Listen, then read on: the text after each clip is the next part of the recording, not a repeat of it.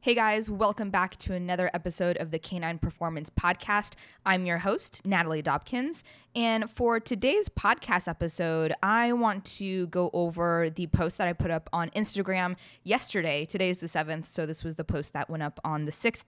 Go ahead and check it out. If you have not been following us on Instagram handle is at canine, CANINE_performance.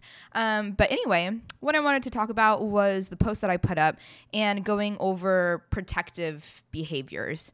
And the reason why I wanted to shed a little bit of light and touch on this a bit is because frequently whenever I have virtual training sessions, phone consultations, or I'm just messaging people in the DMs on Instagram, or they text me for advice, one of the things that I will ask is the dog's behavior in the home, how they react to strangers coming in, friends coming in, their behaviors on walks, just gathering a lot of this data and information. And a lot of the time, the behaviors that are undesirable is a lot of lunging or growling, snapping, all these different things. And the owner is very concerned about it and they want to lessen that behavior or get rid of it altogether. But then something interesting will sometimes get slid into the conversation that I will pick up on.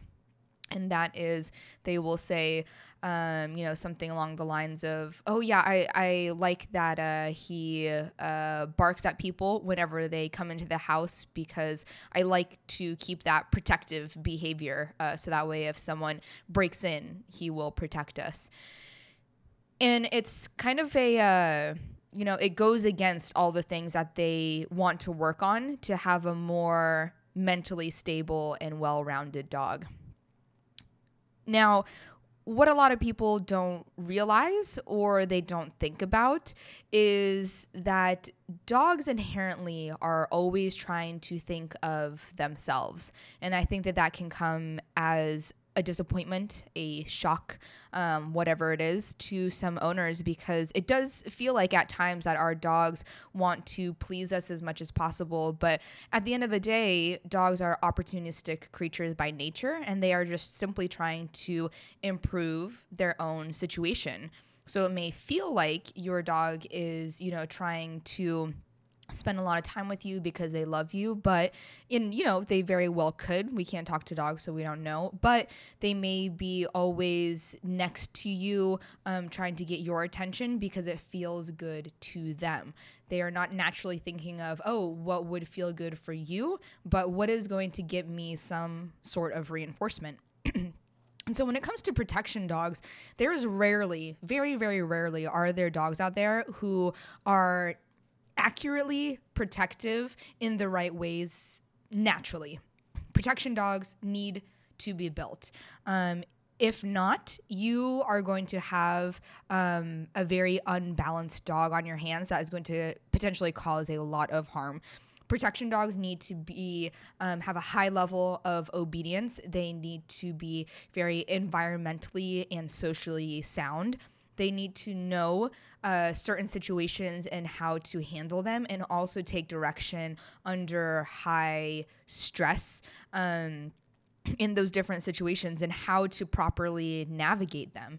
And so your dog simply barking at people when they come in, or barking at someone when they're at the door or when there is someone outside, it's not that he is being protective of you. It's that there is some fear, anxiety, and insecurity there. And so whenever I hear that people are saying that they like that their dog is protective of them, but then there is a lot of other behavioral issues, it can sometimes be quite the sinkhole of information that I have to dive into, letting them know that that behavior is not out of confidence in being protective. It is a behavior rooted in fear, anxiety, and insecurity in the dog. And it's also showing through the dog's behavior their lack of trust in you as the owner. And so I really want to bring a lot of light and attention to the fact that if you have a dog that has behavioral issues, it is not something that you want to try and keep that quote unquote protective behaviors that they have of someone that comes to the door or is walking outside of your house. You should be the one to protect your dog. You should be the one to lead them, to guide them. It is not your dog's duty. It is not your dog's responsibility. It is not their job in any way, shape, or form to protect you, to protect the house, to protect anything at all. It is not our dog's job. And if you do want a dog like that, it is the responsible and appropriate thing to do, to go out and hire the services of someone that can import, breed, raise, find the appropriate type of dog that is socially and environmentally sound, that they can create the dog that you want to have protection. And so, there's a lot of different things to unpack in here, but that's just the main gist of it. Of if you have a dog that is lunging at people or barks at everyone out the window, rushes people when they come into the home, or even will growl at your other dogs, cats, significant other, children, friends, family when they come close to you, that's not a behavior that you want in your dog. That is something that you need to be able to tell and show your dog that that's unacceptable, and it's not their responsibility. It's not their place or their job to be protective of you. So, a little bit of a heavier topic for today's podcast, but I do think that it is a very important thing to keep in mind, and it's something that, you should be working on your dog's confidence and trust in your relationship when it comes to these different sorts of behaviors. So that's all that I have for you guys today. If you have any questions, please feel free to message me on Instagram. You can find us on Instagram at Canine Performance, CANINE_performance.